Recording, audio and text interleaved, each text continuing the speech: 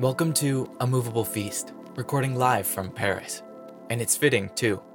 Released in 1964, Ernest Hemingway's iconic memoir, A Movable Feast, chronicles his years as an expat writer in 1920s Paris. He explores the nuance of life through the lens of the city, and at times, alongside his contemporaries. Now, a century later, the world is more accessible than ever. The entire planet is Hemingway's Paris. These are my escapades as a globetrotting photographer in the modern world. So, who am I?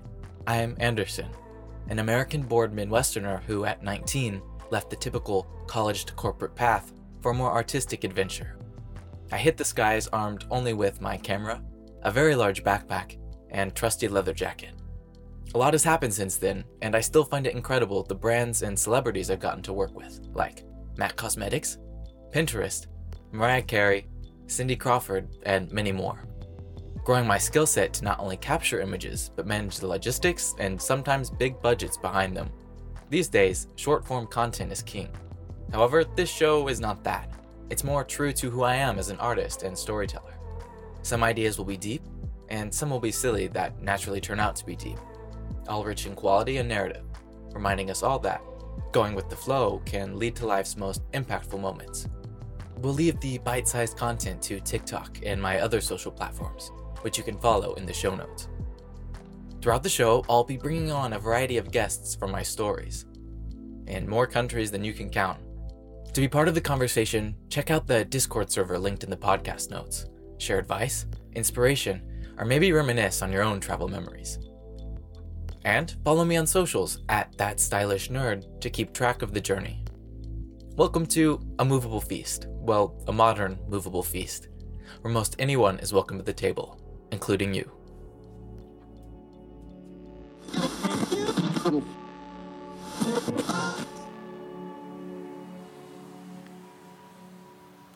The thing I remember most is a green tree, which sat in the small window of the apartment living room I slept in that summer. Not the bustling street cafes, burn espresso, or beautiful architecture, but the textured green wall of leaf which unfolded out through the large, square window with the shutters rolled in. In the morning, it would ignite bright yellow, moving through hues of chartreuse, and in the afternoon, a deep emerald as the sun passed behind the building. And just when you thought it was lost, around dusk, it would ignite again. In those summer days in the City of Light, night would only fall at 10 p.m. as the city came to life. If you trace the etymology back, you'll probably find a few meanings about the Age of Enlightenment or gas lanterns on the streets. But I think that's a decision one must come to on their own. As a broke and broken-hearted young person, that green torch was the light which guided me as I'd watch it fade aimlessly throughout the day. But how is Paris a city of light without being a city of darkness? Sometimes we often forget is that the two complement each other. The real city is dirty and sexy, a cruising grounds behind beautiful manicured hedges in the gardens of the Louvre, and blazing apricot gems, which are perhaps devilish enough themselves, and just as lovely in the rain. Contemplation is best suited in busy city streets, watching strangers pass by. These things have strangely always given me comfort, because I find we hold on to easy comforts. They allow us to be ourselves. But the reality is, being alone somewhere strange allows the emptiness of not knowing to be filling. Finding alter egos in the emptiness, because space is necessary to house the ideas and objects of the environment, to be complete. But perhaps Hemingway put it best, finding it easier to write about Michigan while in Paris. Or, if we're going through the classical writers, Fitzgerald, who makes his own appearance in the original A Movable Feast. I think it was Gatsby, about how the most intimate parties are the ones with the most people. Of course, from the eyes of a photographer, Paris is a beautiful city of light, crisp and bright. My photography mentor Simone showed me this, the light of different cities. He said that clients looked in your portfolio to see how you'd interact in different environments. And this is easy enough to see. London is soft and muted. Paris, clear and bright. Milano has a certain elegance to it, but with a pop of warmth and color only Italy can bring. And it's a reflection of this idea. Experience is creating reality, at the basic level at least. Let's say from the equator. Biodiversity, color, climate, transforming to culture, cuisine, and architecture. And even further, the temperament of the people who live there. So if that's true, how complex does it get? Many artists work from emotion as a catharsis.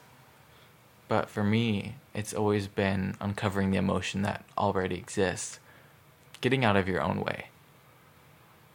To articulate the abstract sense of beauty we all recognize, but cannot describe, in words at least. But through motion and symbols are possible. It's a bit unfair, actually. The best ideas, they always seem like they're stolen. As you sit there at the cafe table writing, or on set behind the camera, they are almost gifts from God. The moment where technical skill meets inspiration. So in that way, sitting in Paris, this city of light and enlightenment, it's very fitting that the idea came to me this spring, or uncovered itself from something, some experience, which had been in my subconscious for a long time.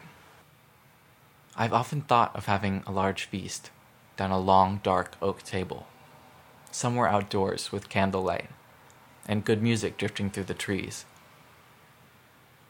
where I would invite all my friends, who of course none know each other. To this day, I'm the best plus one.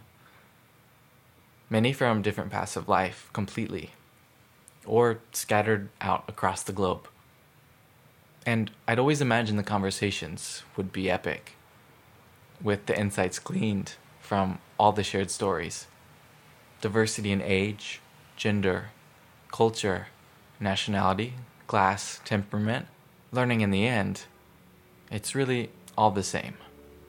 And in that way, in a world where we can travel so much, it's not possible that Paris is the only movable feast. Hey there, thanks so much for tuning in to this episode of A Movable Feast. If you enjoyed the show, make sure to subscribe wherever you get your podcast, and check out all the links in the show notes to keep in touch with myself and my guests. Until next time.